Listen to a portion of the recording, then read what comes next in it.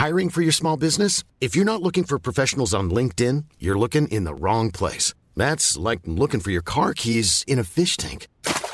LinkedIn helps you hire professionals you can't find anywhere else, even those who aren't actively searching for a new job but might be open to the perfect role. In a given month, over 70% of LinkedIn users don't even visit other leading job sites. So start looking in the right place. With LinkedIn, you can hire professionals like a professional. Post your free job on linkedin.com/people today. Wow. Nice. Yeah. What you're hearing are the sounds of people everywhere putting on Bombas socks, underwear, and T-shirts made from absurdly soft materials that feel like plush clouds. Yeah, that plush. And the best part? For every item you purchase, Bombas donates another to someone facing homelessness. Bombas. Big comfort for everyone. Go to bombas.com/ACAST and use code ACAST for 20% off your first purchase. That's bombas.com/ACAST. Code ACAST. Hey, Danny. Hey. I got a question for you. Oh, shoot. What time do you get up in the morning? About 8. 8? That's a lion, mate. When do you That's get up? 2:30 a.m. Obviously. It's quite early. Why are you getting up so early? Well, it just gives me a few minutes to get ready for prayer time. Prayer time? Yeah, I've got prayer time. That's scheduled in. That's at 2:45 to 3 a.m. God, what do you do after that? Well, that takes me about half an hour. I'm just in contemplating prayer, thinking about God and stuff. Then I'm having breakfast at 3:15. You might think that's a pretty early breakfast. When do you have breakfast? About 10. Well, that's because you don't have as much stuff to do as I do. What do you do after breakfast? Well, I scoff my breakfast down in about 35 minutes, and then I go for my 3:40 to 5:15 a.m. workout. That's a pretty precise amount of time, but, you know, I'm really, it's careful to pack that stuff in. Wow, You know? so that's your workout for the day, right? No. That's just my workout. That's my first workout. After that, I have to have my post-workout meal. Right. So that's like 11's, because it's after breakfast but before lunch. But what time are you having that? This is at 5:30 a.m. Okay, fair enough. This is my second meal of the day. Then I've got... then I shower. I shower from 6 a.m. until 7:30 a.m. So I've got... Mate, very clean then. Very clean. Because I spend 90 minutes showering, which for... I don't know, how long do you spend in the shower? 5-10 minutes. 5-10 minutes? Well, I've already eaten 2 meals, had a full workout and stuff, got to get clean. So I'm washing my body for that long. And then I think it's time for a little break, because I've already worked quite hard. Sure. So around the time you're starting to get up, I've playing golf. Okay. I'm playing golf from 7:30 to 8 a.m. It's not even with my buddies. Half an hour of golf? Just a real quick round of golf. Unfortunately, I took up too much time in my shower. Do you live next to a golf course? Yes, I do live next to it. Factoring in the commute to and there? Yeah. To and from? Exactly. Well, maybe it's because just sort of spitballing about my own daily life. Maybe I'm playing golf by myself, you know? Because no one else is really hitting the links at that time. So, it doesn't take me as long because it's just me. Sure. So I'm just whipping around a crazy golf course by myself in half an hour. Then so you're getting up 8 a.m. Yeah. I'm having my snack. Yeah, that's my third meal of the day. Cool. How long does that take you to have that snack? Oh, I polished that snack off in a cool 90 minutes. After my snack, it's sort of I get quite tired by this point. Yeah. And I'm I'm really sort of heated up. You know, I'm sort of burning from the snack I ate. Sure. So I've got to cool off. So I head into the cryo chamber. What's one of those? It's like a really, really cold pod, and it's intensely cold. Most people only go in for 5 or 10 minutes. But I head in for an hour. A full hour? A full hour. So when I come out, I'm basically a frozen block of ice. You must be quite hungry after you've come out. What do you do?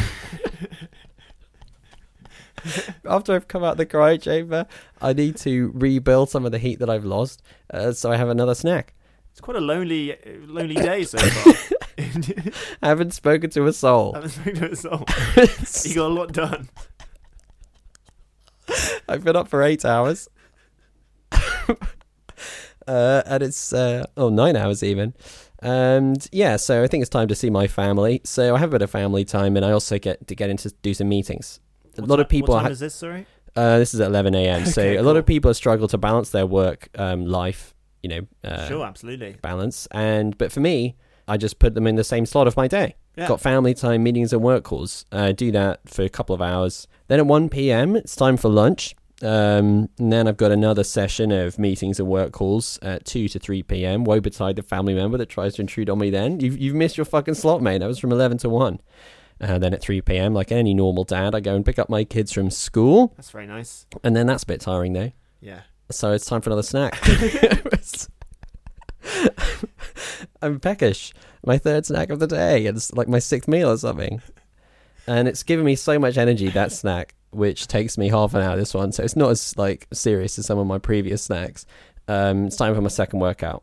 Of course. So I hit the gym. I'm getting jacked and building body mass and maintaining my godlike physique. There for an hour. Then I have my second shower of the day, the 90-minute shower that I had earlier. Not enough cleaning.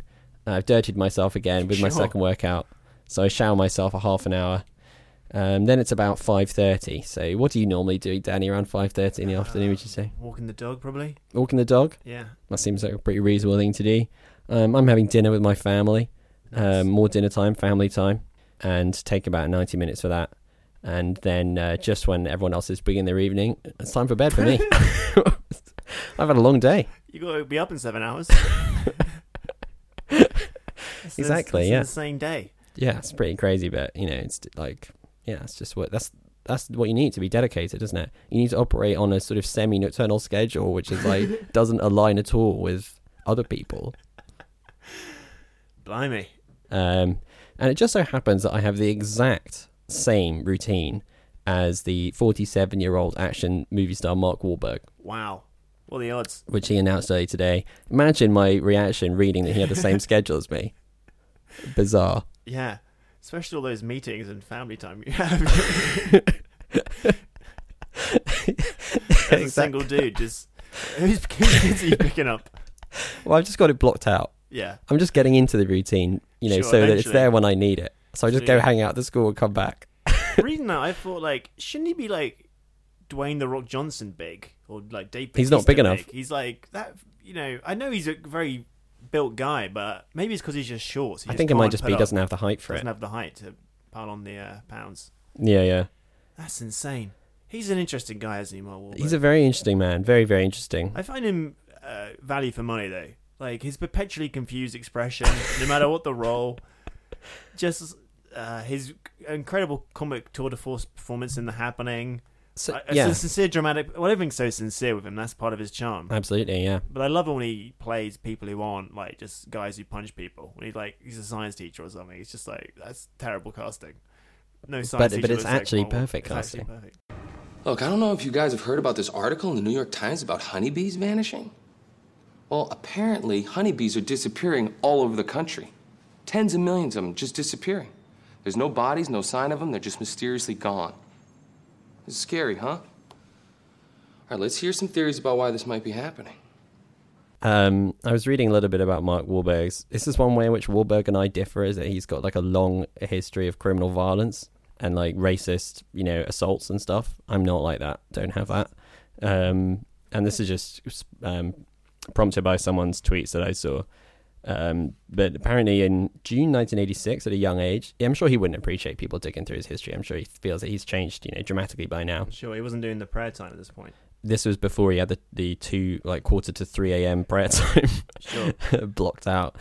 In June 1986, Wahlberg and 3 friends chased after 3 African-American children while yelling, "Kill the N-word," and throwing rocks at them. That's bad. That's bad. That's bad. The next day, Wahlberg and others followed a group of school children taking a field trip on a beach, yelled racial epithets at them, threw rocks at them, and summoned other white males who joined in the harassment. This is according to That's Wikipedia. bad. And then he was a civil action was filed against him for violating the civil rights of his victims later that year. And he also, like, a couple of years later, used a large wooden stick to bash over the head a middle-aged Vietnamese man until he was unconscious, while calling him a Vietnam fucking shit. It's not the most eloquent of insults. And then he attacked a different Vietnamese man the same day and punched him in the eye. And according to court documents, Wahlberg stated to police officers, "You don't have to let him identify me. I'll tell you now, that's the motherfucker whose head I split open." Investigators also noted that Wahlberg made numerous unsolicited racial statements about gooks and slant-eyed gooks. And then this is the funny punchline to this, you know, story. in November 2014, very long time later, Wahlberg filed an application in Massachusetts requesting a full and unconditional pardon of his prior convictions. And then what I heard, this is in the realm of like just some passing comment on Twitter, but apparently this was prompted by the fact that his convictions were holding back his expanding restaurant business. Mark, the Wahlburgers. The Wahlburgers, yeah. Right. So, it didn't prevent him becoming a very successful and famous movie star, but he could not expand those Wahlburgers without doing something about his I thought you could convictions. reference the fact that he met the Pope because he's a big Catholic, and when the Pope did a sort of US tour and came to Boston, big Catholic town, and there was some interview where he's talked about like, what are your biggest regrets? He's like, oh, Boogie Nights I'm not pleased with. It's like, what about blinding that guy? It's like, I hope God is forgiving because I made Boogie Nights. It's like, and also racially attacked several people. Yeah, that's probably a bigger regret. That's probably should be a bigger regret. First of all, that was your best film. Yeah. So if you're going to regret one film, why is it that? Why isn't it like Transformers: Day of Extinction or something? Yeah. Well, anyway, obviously we're going to be forming the Mark Wahlberg pod soon, but in the meantime, what should this podcast be about, Sam? I reckon this podcast should be a kind of satire of hyper-violent mainstream culture or something, in a really sort of clever way. Nice. That looks initially stupid, but is actually very clever. Cool. And a lot of people will say that it's juvenile, cheap, and offensive garbage, but it's actually clever satire. And if you complain about it, it just makes you a stupid old granddad, and you should probably be torn apart by wild dogs in a way that's like a really funny joke. And to go into a little bit more detail about this, I think it should be basically about you, Danny Moran, bored after having retired from fighting crime, and you begin training with your deadly teenager friend Mindy to become a real hero. Cool. And meanwhile, following the death of my father, I accidentally kill my own mother by short-circuiting her tanning bed, and then I gain control of my father's criminal empire, and I decide to become a supervillain called the Motherfucker, which is quite a funny sort of name, isn't it? Yeah. And I assemble a gang of supervillains called the Toxic Mega Cunts, including my aide Javier, and I gain a cult following on Twitter, and I swear vengeance on you because you killed my father. And meanwhile, you're resuming life as a superhero, and you join a superhero team called Justice Forever, which is led by Colonel Stars and Stripes. He's a kind of another satire on America or something. Cool. And you begin a sexual relationship with a character called Night Bitch. Nice. Another sweary name, which I think everyone's going to enjoy. And then what do? We alienate our friend Todd from participating in our heroics with a guy called Marty, who's called Battle Guy. He's on the team. Right. Meanwhile, Mindy, who's training you, she's attempting to lead a normal life, and she tries out for the dance team at school and asks the boy to take her on a date. Anyway, a bunch of other stuff happens. Eventually, the bad guy gets his dick eaten by a shark, and everyone just feels great. And then, cool. That'll be how the podcast ends up. What do you think? Yeah, good idea. Well, it would be a good idea, wouldn't it? If that was actually what we were doing, but it's not. It's actually just a podcast where we talk about films. I'm Sam Foster, and joining me, a guy who kicks ass. Who kicks ass again in the sequel to Kick-Ass, Danny Moran. Hey, it's me. On this episode of Film Chat, I will be reviewing The Children's Act, which mines great drama out of the previously untapped scenario of unhappy rich people. Fucking game changer. And then you will be reviewing The Miseducation of Cameron Post, a film about a gay conversion therapy camp. Seemed like a very serious subject matter. I didn't want to think of a joke for this bit. I thought of one joke, but I'm unsure about it. All right. Okay. Well, this allows you to both give the joke and not. So it's set on a camp where the only thing that's allowed to be camp is the camp itself. Okay. But like camp and gay isn't the same thing. You can be straight in camp, so it doesn't really work. Well, not at this place. You can't be. You can't even be camp. Well, I think that they would see that as if a man was camp, they would see that as a sign of homosexuality, and that would not be allowed. Yeah, I didn't see the movies, so I didn't have a lot to work with. Well, you think you did a good job. Oh, thanks, man. Plus, we talk about the latest film from So Hot Right Now director Jordan Peele and observe 10 minutes of silence to commemorate the sad news that Henry Cavill may no longer be playing Superman.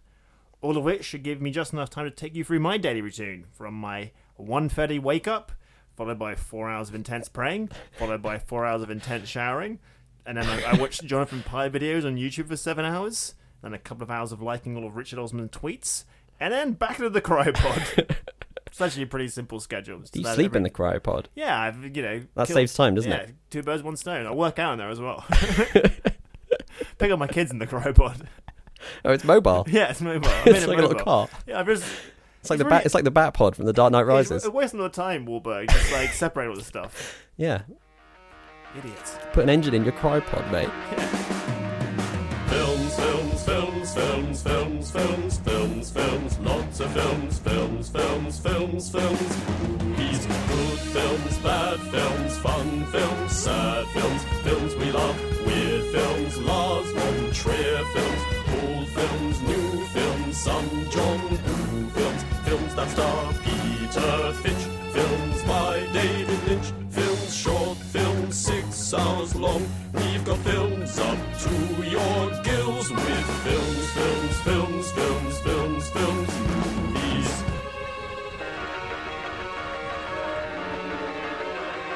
Are you feeling comfortable? Film chat has begun. Andy Poole, who is unofficial, just third leg of Film Chat now. Film Chat Pen Pal. Film Chat Pen Pal. We never reply, but... We never reply. But but please keep on sending stuff in. He asked us, which American actors do we think have done a good British accent? He cites that K2SO in Rogue One is played by Alan Tudyk, who he thought did a good job, albeit as a robot. He also says that Renée Zellweger and Robert Downey Jr. supposedly do good British accents each, but he thinks they both still sound slightly odd. What do we think? Americans doing good British accents. Yeah, I think Renée Zellweger's accent is pretty good, but it's certainly of a particular type that American actors often sort of gravitate towards. I think they mainly try to do this kind of cut glass, like posh accents. Yes. I feel like that's the one that's like the most imitable. Or imitatable, or whatever. Yeah, but well, I was trying to think because just Americans aren't often asked to do British accents because they don't have to. Whereas if you're a British actor who want to have a film career, you kind of have to do an American accent, particularly if you're not white. Like, Yeah. you know, you can be Eddie Redmayne and never do an American accent. Probably, I'm sure he's done one, but he could. You know, his biggest hits have all been in his natural accent. But Yeah. you can't be Daniel Kaluuya break out, because there's just no. There's not enough roles. Exactly. Yeah. But also, I do think that there's a bit of a double standard in that American TV and film are awash with Brits doing less than standard British accents, but they just seem less hung up about it. Less than standard American accents. Yeah, American accents. Like, I think Benedict Cumberbatch's accent in Doctor Strange, well, if you compare it to like Tom Holland's accent, is like flawless. Yeah. And then Benedict Cumberbatch's one is just like obviously a British guy doing an accent. I think Cumberbatch and also Hugh Laurie in House, it's Doing the that same kind of talking through category. your throat, It's the like, same sort of damn. category of American accent, like or the same category of accent as the Renée Zellweger British accent. I think Yeah. where it's like the go-to one. Like if someone just pointed a finger at you and were like, "Do this accent," when obviously there are many different American accents, and many different British accents, but I think if you asked an American to do one, either they do the sort of like Cockney, Yeah. type thing, or they do like the that sort of posh voice, Or a weird combination of both. or a strange, bizarre combination. Oh, of hello, both. I'm James Cromwell from Knightsbridge. Yeah, exactly. And Downey Jr.'s, I think, like, it's the sort of thing where it doesn't really sound that convincing, but it's, passable, or it's not distracting, Yeah. Like, no one really talks like that, but it sounds good enough, which is also how I feel about Peter Dinklage's Tyrion Lannister accent. He just does the guy from One Foot in the Grave, basically, right? He's just like, I don't believe it. He does It's that. just like the sort of Victor Meldrew. He is doing a bit of a Victor Meldrew. I hadn't thought about I that did before, not but do it. yeah. Which is not really a convincing accent, but it somehow is like, it's just how that character talks in the show, so you don't really mind. It's just fine. I don't believe it! I did not do it. Yeah, I was trying to think of America's good British accents. One that came to mind was Ben Schnetzer from Pride. He's American. He's from New York. I thought he was British, but he does like this incredible... It's like a Belfast accent, but Londonified in the 80s. And I was so convincing. And I was like, in my head, good accent work and good acting is the same thing. And I was like, gee, he really did his homework. Yeah. It was very impressive. We've let you down. No, we have. We haven't collected enough. We haven't raised enough awareness. We know that. No, it's not enough to always be defending. Sometimes you have to attack to push forward. So I would say he is the best at doing a British accent. Maybe because it's specific, like you're saying. But it's really like Anne Hathaway's sort of Yorkshire accents really bad in one day. Yeah. But you'd like, how many Americans can you think of that have done a British accent recently? Especially, like, a regional accent is very hard for them to pull off, I think. Yeah. I've been listening to a podcast, Critical Role. It's like Dungeons and Dragons podcast, where they're all like voice actors who play Dungeons and Dragons, and the host obviously has to do like a million different voices. He's a professional voice actor, but because they're like populating this fantasy world, he gravitates towards British accents all the time. Right. And, like, all the sort of like random guards or like peasant folk and stuff, they tend to be British. And it's quite funny because they're not like cringe-inducingly bad accents, but it is just quite funny watching this, like, or listening to this American guy trying to do this tour of the British Isles. Like, all the dwarves are really Scottish, for example, and like, of course they are. You know, and anyone who's a bit like sort of poor and common tends to have either like a Cockney accent or some like vaguely, I think, you know, regional, some sort of vaguely regional sort of West accent. Country-esque. Yeah, which he's like probably, you know, I'm sure he's like done the lessons and it's like, this is a specific part of Cornwall or something like that, but it never sounds like, you know, that specific. But it's very, very hard to do them. I can't really do regional English accents either, so who am I to judge? Who are you to judge? Well, that's settled that, hasn't it? Moving on. Certainly it has. Superhero films announced, casting rumours leaking out. M. Night Shyamalan's film is hated, Paul Thomas Anderson's is fated, Meryl Streep's Oscar tipped, Matt Damon's in a viral vid, Michael Bay's made a mint. That's the news that's fit to print. When do you want to schedule in the long silence for Henry Cavill's passing? Let's do it now. Let's do that. Let's do that one now. Hiring for your small business? If you're not looking for professionals on LinkedIn, you're looking in the wrong place. That's like looking for your car keys in a fish tank. LinkedIn helps you hire professionals you can't find anywhere else, even those who aren't actively searching for a new job but might be open to the perfect role. In a given month, over 70% of LinkedIn users don't even visit other leading job sites. So start looking in the right place. With LinkedIn, you can hire professionals like a professional. Post your free job on linkedin.com/people today. Okay, well, if I've skipped ahead, then I don't know what happened in the editing process, because I'm committed to not skipping ahead. So yeah, that's the story. Henry Cavill reportedly, I think this has not been completely confirmed, right? But this is like the rumours. Yeah. But they seem pretty solid rumours that Cavill is not going to be returning as Superman, and yet another blow for the increasingly confused DC cinematic universe. How do you feel about the departure of Cavill, Dan? Are you sad to see Henry go? Well, no. Are you excited to see him replaced? Sure. Well, Ben Affleck's leaving, right? It feels like they're doing it's like heading towards like a soft reboot. Yeah. Like, they've got to keep Wonder Woman, right? Because that was a success. Everyone likes Wonder Woman. They're forging ahead with those movies. So is she going to then do another superhero team up? I think maybe the most likely thing to do is that they'll abandon the joined up universe entirely and just try to make individual films and then maybe try to join them up later, which is what they should have done from the get-go. I mean, I feel kind of bad for Henry Cavill because like the writing was never particularly good for his Superman. He was like a sort of, but I don't think he's quite a boring actor to begin with. Yeah. But poor man he's kept all that physique for 5 years, right? He's just like, oh. Well, maybe he's just looking forward to being able to like get out the gym for a little bit. Yeah. Yeah, I think that in a way the relatively flat writing of his character suited him as an actor because he does look, you know, noble when he frowns, and that's basically all he had to do in all of those films. Yeah, it's true. So I think it was kind of met him halfway a little bit, the material that he was working with. I guess it's a shame for him that his like last appearance, he's got like a CGI lip and it's like in the most god-awful mess of a movie. That's true, yeah. It is. Yeah. It was Man of Steel's a very strange movie. And it got off to a shaky start and it just got worse and worse for him. I don't know. Maybe it's for the best. Like if it's a new actor, you can sort of potentially pretend the other films didn't happen and do a more sort of Grant Morrison all-star Superman type Superman who's just like a sound dude and all moping all the time. That's probably what they will do because they got this Batman movie that's coming in with directed by Matt Reeves, right? That he's Detective Batman. So that's going to be presumably exist in its own world and be a completely detached thing. There's the Joker movie, which is its own thing. Then there's the other Joker movie, which is its own thing. I guess the question is, who should play Superman? Great question. Well, they've floated Michael B. Jordan. There was some rumor about that. Another super jacked Superman.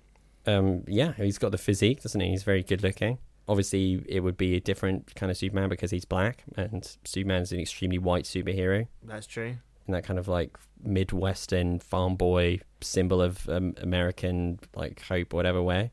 Yeah, but if that's interesting. I wonder how much they'd make it a point though if they made him black. Yeah, because you have to grow up he's from Kansas. What's like how many black people are there to begin with? They're a white couple adopting a black kid. Well, the first scene, like the local racists attack him and he fights them off or something. Well, there was a good article by Mark Bernardin, I want to say.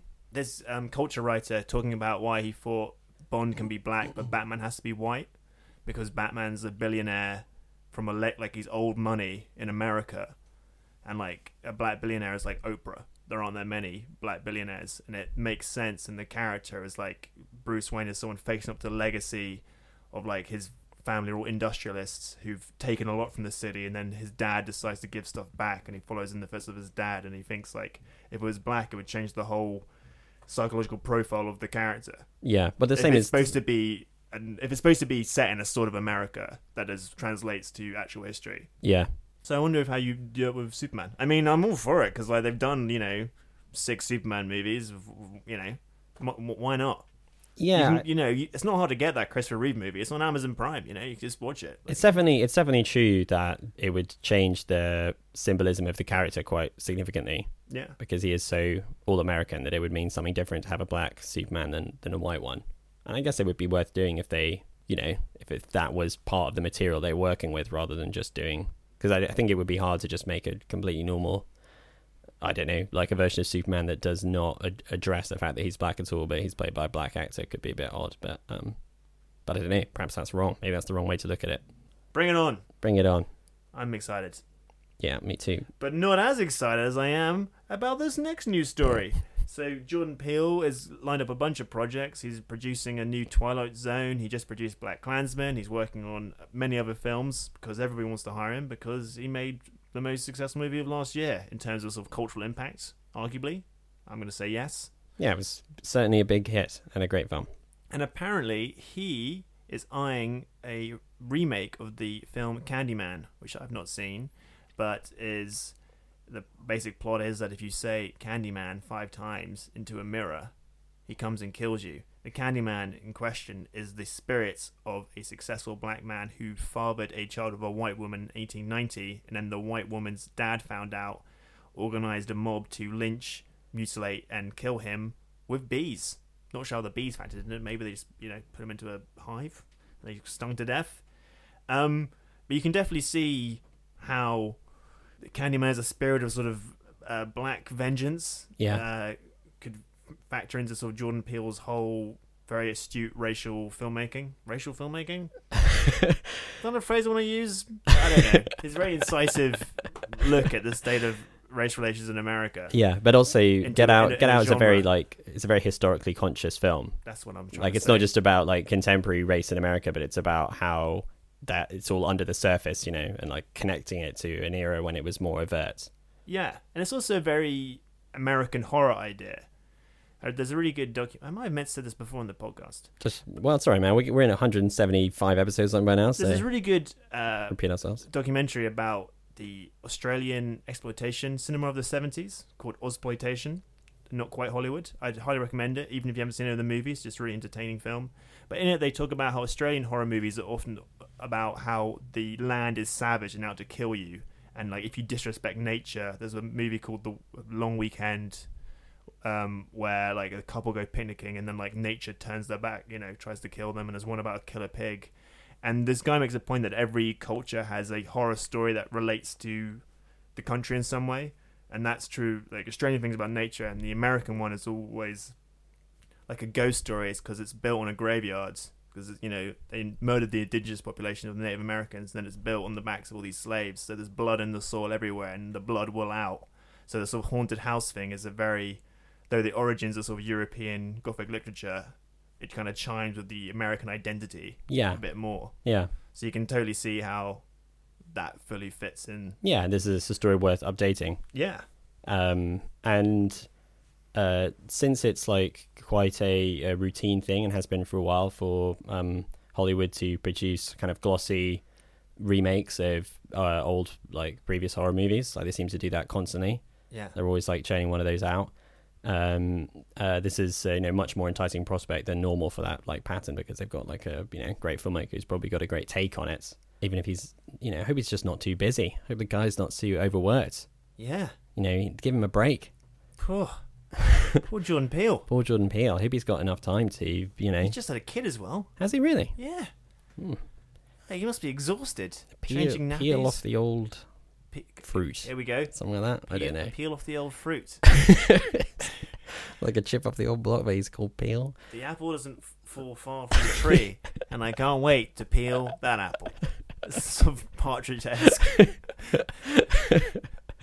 Bit of a Radio Norwich effort there. Sorry about that. But yeah, looking forward to that. Jordan Peele, Superman. Why not? Yeah, it's a shame none of us have seen Candyman, right? No. Nah. I haven't seen it. I just know that thing about you say his name 5 times in a mirror. Can't you just not say that? I'm sure they work in the movie, like why people are always saying that, but I would just not say it. That's how I'd avoid him. Just don't say that. It seems like a pretty big plot hole. Glaring. Looks like Sam's got a film to review. He's just getting ready now. Hey Sam, here's a few tips for you that I hope are gonna help you out. You gotta come prepared, try not to rush, speak directly into the mic. Don't sort of use filler words too much, and try to avoid talking total shite. Okay, start reviewing now. Okay, The Miseducation of Cameron Post. This is the new movie by Desiree Akhavan. I'm not sure if I'm pronouncing that name correctly. Which is her follow-up to her directorial debut, Appropriate Behaviour, which she made and starred in 2014. Remember that movie? Ish. I remember seeing the poster for it. Did not see the film itself. And that was a sort of coming-of-age tale, and this is another one. It's adapted from a novel of the same name by someone called Emily Danforth, and it stars Chloe Moretz as Cameron posted the title, and she is this teenager who is caught on the night of her high school prom in making out with another girl, and is subsequently sent by her family to a gay conversion therapy center, a Christian one, which is called God's Promise, and which is run by a brother and sister duo, Reverend Rick and Lydia March, who are played by John Gallagher Jr. and Jennifer Ehler. Elizabeth Bennet. Yeah, from the 90s Colin Firth version, right? Yeah, but this time she's not like that at all. She's doing an American accent. She's doing an American accent. Oh, how is her American accent? Very good. Well, it's another one for the list. I thought it was pretty good. I don't think you would know that she wasn't American. And she's doing a sort of Nurse Ratched-esque performance. And there she bonds with a couple of other people, including Sasha Lane, who plays a character called Jane Fonda. She's called Jane Fonda. Great. Make a joke of that in the movie? Certainly do. So, I quite enjoyed this film. It won the Grand Jury Prize at Sundance for drama, so it got like the highest, accolades that you can get at Sundance. It has had a lot of like really good buzz behind it, and I definitely enjoyed it. But I don't think it was entirely successful. It was not like a classic, basically, but I did quite like it. It's basically trying to tread a very careful, dramatic line between being a sort of John Hughes-esque growing up film about being a teenager and trying to work out who you are and stuff, and kids bonding and becoming friends, and a more sort of hard-hitting drama that's vaguely like a sort of One Flew Over the Cuckoo's Nest thing, like where you're stuck in this abusive institution. And I think it does a pretty good job in a way of balancing the elements, but I don't think it's like totally successful in doing so. And it ends up occasionally relying on some cliches to oil the wheels, basically, to kind of like get the movie to where it wants to go, and like ends up being. But it has a lot of like really good moments, basically, and it has some good supporting characters, which are the best thing in the film. And the only thing that I found like slightly frustrating coming out is that I felt like I didn't get enough of the there wasn't enough resolution, basically, to some of the other characters who were quite well drawn. She has like a roommate when she's sent to this gay conversion place, who is fully sort of bought into it and is very enthusiastic, and you sort of see a bit more of her own like identity struggle as the movie progresses. And in some ways I found that a bit more interesting than Chloe Moretz's own one. Is she like more of a Ronald McMurphy figure then? Like, is she does she buy into it at all, or is she like just doing her time? She's basically just doing her time, yeah. I mean, she is there's a bit more sort of introspection than in One Flew Over the Cuckoo's Nest, but it is a bit more like that. where she is just trying to sort of like power through it, basically. I think there's been they made a decision to not to make the film like this sort of like grueling, like brutal thing where there's just like horrors inflicted upon these people, and it partly serves to make the film a little bit more nuanced because the people who run it are not like cartoon villains, but like one of them sort of is, right? So it's like I feel like a lot of it is kind of gesturing towards a complexity that isn't like completely there. Is it a movie that's like meant to draw attention to the fact this is still a ongoing thing? Is it got like, is it a movie that's trying to educate people and like, bring about some sort of change, or is it? I not especially, I would say. Right. I think that I don't think it's made to be like a kind of anti-religious bigotry film particularly.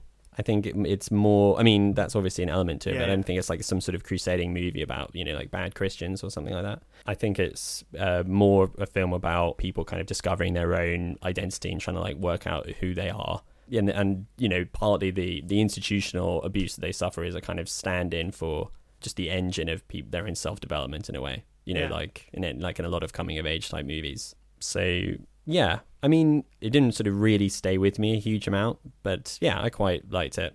It's sort of quite enjoyable. Okay. And now for Danny to review a film he recently saw. Was it staggeringly brilliant? Was it ass-clenchingly poor? How did Danny form a judgment? We're about to hear his thoughts. If he does a rubbish job, then Sam will tell him off. You want to hear my review of The Children's Act? Yes, please. The Children's Act. This is directed by Richard Eyre and is written by Ian McEwan based on his own novel of the same name. And in it, Emma Thompson plays Fiona. She is a judge at a family court, meaning she is mainly involved in high-profile cases involving children and their parents. And for example, at the beginning of the movie, she's just finishing up a case about separating Siamese twins, that kind of case stuff. And her marriage is falling apart with her husband Jack, played by Stanley Tucci. And at the beginning of the movie, he announces that he plans to have an affair, but he wants to be open about it and transparent. Don't know why. And while all this is going on, she is assigned an urgent case where Adam, played by Fionn Whitehead, who was the guy in Dunkirk, the main guy. Yeah. He's a 17-year-old Jehovah's Witness with leukemia, and he and his parents are refusing to have a potentially life-saving blood transfusion because it's against their beliefs. They believe the soul is contained in the blood, and you can't take someone else's blood, it's a sin. And the hospital says they've got to do it, and so it goes to court, and Fiona must decide. Here is a clip from the beginning of the movie where Jack and Fiona are talking about their failing marriage. Jack. It's already started, hasn't it? Tell me the truth. What's her name? I can tell you honestly that it hasn't started yet. What's her name? Melanie. Not the mathematician. She's a statistician. The one who came round for dinner and talked us into a stupor and wrecked our floor with her stilettos. That's absurd. She's half your age. Look, you want to live like this? Fine. I don't. I'm going to have this affair. And a divorce and the child I failed to give you? No. No divorce. No deception. No lies. I love you. And we're meant to be together. But look, I could have gone behind your back. Oh, how very kind. I can't believe how cool we are. It's open marriage. The time to suggest that, Jack, was before the wedding, not 20 years afterwards. Such a cliché. You do this, it's the end. Simple as that. Threat? Promise. What good actors. Stanley Tucci and Emma Thompson. I would like to see a comedy where they're a couple. They seem like a cool pairing. You've seen the drama where they're a couple? Now check out the comedy. And I would say, by far and away, the acting is very good, and it's what makes the film worth watching. Well, not worth watching, watchable. And all the leads do a very good job of compensating for some real shit writing. And another thing I liked about the movie, I'm going to start with the positives. I like films which depict professionals doing their job. And for the first 30 minutes, with the exception of a few kind of eye-rolling details, I was kind of with it. However, after this point, it takes a massive nosedive in quality when the actual case begins. And it's not clear what the film is about, if anything. It feels like a half-baked novel which has been translated to the screen with very little imagination. A lot of the movie seems to be dedicated to bashing Jehovah's Witnesses. Don't know why. Quite an easy target. It's, a lot of the tenets of their religion is very unprogressive and seems very backwards, particularly not taking blood transfusions. And I don't know why Ian McEwan has singled out these people he's got a beef with Jehovah's. I don't know. He got doorstepped one time by Jehovah's Witness, and he's like, I'm going to fucking immortalise you in fiction. Yeah, check out my next novel, mate. Yeah. And I think it's sort of about how... I think what they were going for was some sort of thing about how you conduct yourself in society if you don't have a faith system, and do you believe in just a law system instead? What are your pillars to, base your morality on? I think that's what it's about. I think. But really, it's just about a middle-class person who's a bit miserable. It's a film about Ian McEwan, really. And Ian McEwan is not as interesting as he thinks he is. It's a bit like a Guardian think piece. He's crowbarred into a narrative. And the author's hand is most apparent with the character of Adam, who is this precocious teenager. Precocious because it would be too much effort to write someone who sounds like a 17-year-old. So they just sound like a 35-year-old, but he's sort of naive because he's an idiot religious person. And he literally refers to Emma Thompson throughout the movie as my lady, because that's like what you call a judge. He's like, my lady, my lady. And plotting is very bad, very meandering. It's got very low stakes. The decision of whether or not to have a blood transfusion is quite not much of an ethical dilemma, I don't think, for most people, unless you're a Jehovah's Witness watching the movie, in which case you might be outraged. Yeah. It's not at all surprising what the decision is there. And there are more than a few moments that are just full-on cliches. When she meets Adam in like his hospital bed, he's got a guitar next to him, and I was like, fucking hell, don't pick up that guitar. Oh, God, he's picked up the guitar. Oh, don't start singing. Oh, God, he starts singing. I found it kind of unbearable. I also hated there's a... this isn't really a major point, this is just a nitpick, but there's a plot point that Emma Thompson plays the piano. Of course she does. And she has to do a bit of piano playing, and I'm sick to the back teeth of movies which just have the characters have musical gifts, so they can have scenes where they sort of emote while playing music. You can't have a 3-minute scene of someone just staring and looking sad, but you can have a 3-minute scene of someone doing that and playing the piano. But it doesn't make it any better. It just means there's some bad background music that goes with the sort of manufactured emotion bit. Yeah. Find it very annoying. So yeah, it's just a very sterile, bad film. It's just bad. And whatever enjoyment there is to be had from the movie is purely down to the considerable talents of the cast, who do the best they can with very bad material. I would like to go to a dinner party with the cast. That sounds like a fun night. But not with the characters. Not the characters. I don't want to see this film again. I saw it with my mum, and she said that's quite bad. Oh. Even my mum didn't like it. Wow. Even my mum. I'm relieved in a way, because I don't like Ian McEwan, so it's nice to have that opinion sort of validated. But having said that, I do kind of want to read. What was it called? No, it's not called. The fetus. The one about the fetus who hates trigger warnings or something. Nutshell, I think that's what it's called. Nutshell. Yeah, like the main character is a fetus, but I think it's just more of the same shit, except for that kind of fetus device. Does he play piano in the womb and stuff? I think he might as well, though. I think he's a very sophisticated fetus who talks about Hamlet and like this kind of thing. Of course. Yeah. So go see Children's Act. 5 stars. It's shit. Don't watch it. My favourite film stars Bridget Bardot. She's the queen, but she wants to be in radio. So she starts a podcast with her friends, and the terrorists try to stop her, but she beats them in the end. Sam, who's the best Chris? Evans, Pratt, Pine, or Hemsworth? Well, for me, it's Hemsworth. Boring choice. I think he's very funny. He's I think he's the best looking of the Chris's. Very shallow. I just find him charming. I think he carries his, massive abs well. Okay. Whereas I think Chris Evans is it seems like a very nice guy, but he's just doesn't have quite this. I mean, he just seems like a sort of nice guy, but he seems like probably not that interesting. That's my feel about him. I feel like you better get better conversation out of Hemsworth. Really? I think so. What would you talk about? Well, just, what's in the news, the weather, your favourite foods, normal topics of conversation. But you wouldn't get that from Evans? I think you would have the same kinds of conversations, but I just don't think they'd sparkle in the same way. What about Pratt? Pratt, his star has, fallen a lot since he got buff. Yeah. I'd hang out with, non-buff Chris Pratt, but buff Pratt, I think, is, just a bad Chris now. He's it's like if Hemsworth was not buff anymore, he'd probably fall out of the top Chris's. Whereas with Chris Pratt, it's the other way around. That's my opinion. Right. What about Pine? Pine, I find a bland Pratt. I mean, a bland Chris. He's not one of the Pratts. Just find him a little bit... He seems fine, but I just don't have any strong views on him. Seems like just a... I think you're wrong. Just doesn't... He's the best one. Easily the best one. You're a Pine man? I love Pine. He's my favourite out of the 4 Chris's. Well, can you justify that? Number 1. Just like his whole vibe. Very cool. Can rock a pair of dungarees. A very great look. I like he's into hip-hop. Wow. Oh, wow. He's into hip-hop. I've just seen him interviews. He's a very relaxed, cool guy. So nothing to prove. What would you talk to him about?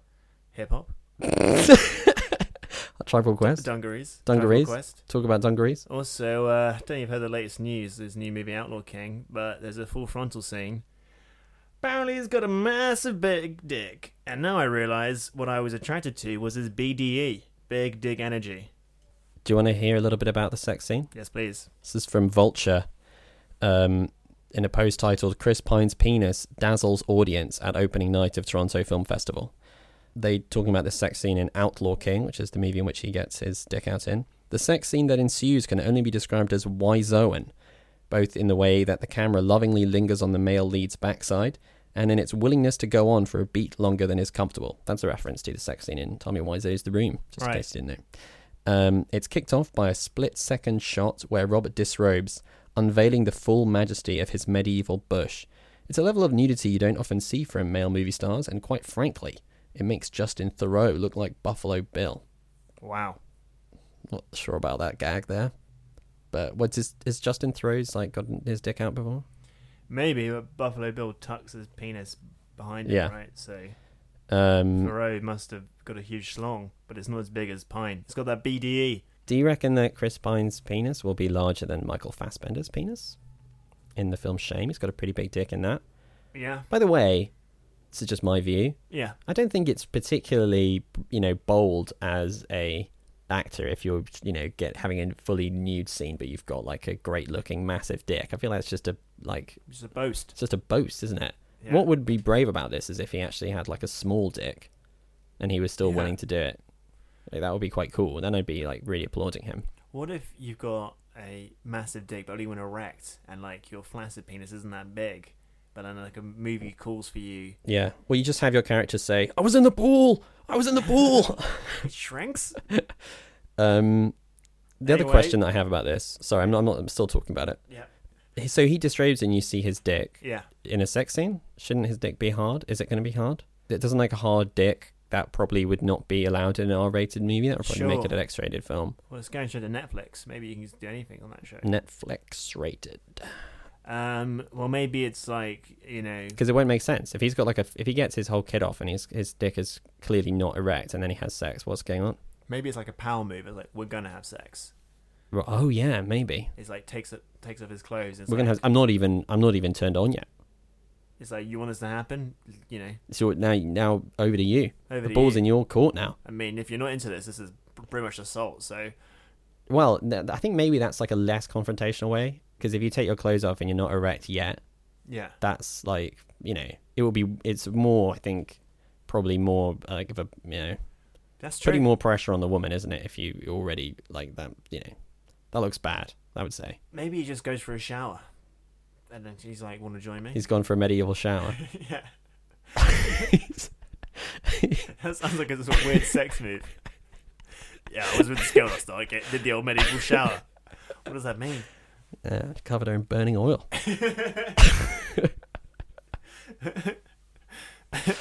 Launched a flaming pig at her. Anyway, I'm glad we settled out who's the best Chris Pine.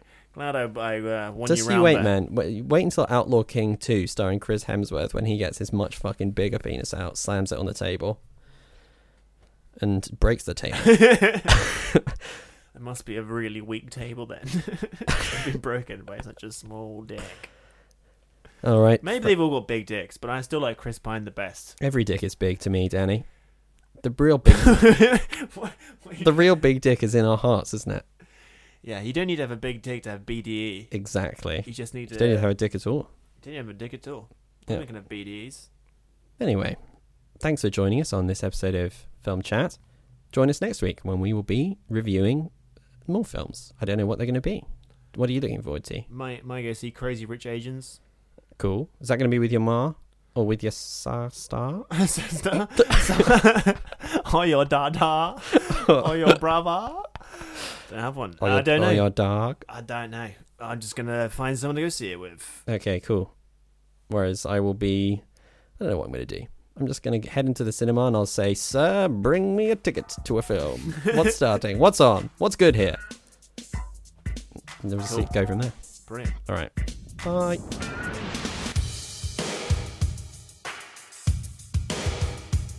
I was supposed to see her. She wasn't supposed to see me. So what? Well, ordinarily, I wouldn't mind. But what?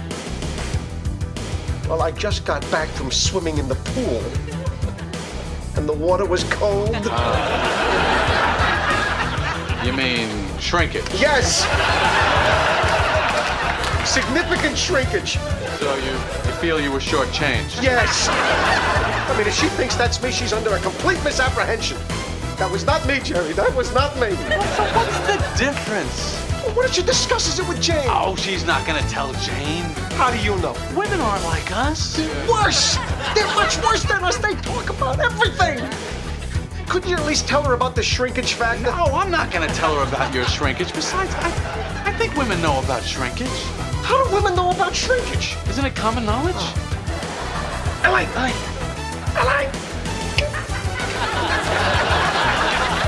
Do women know about shrinkage? What do you mean, like laundry? No. Like when a man goes swimming afterwards? It shrinks?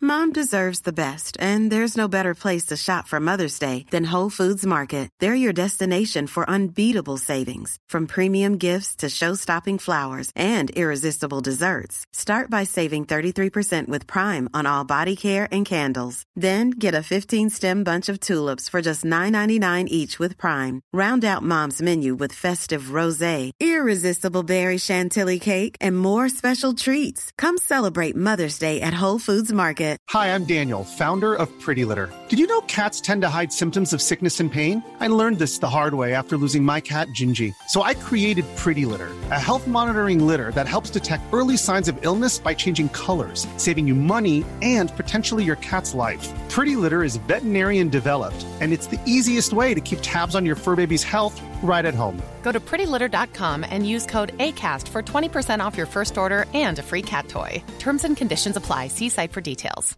Planning for your next trip?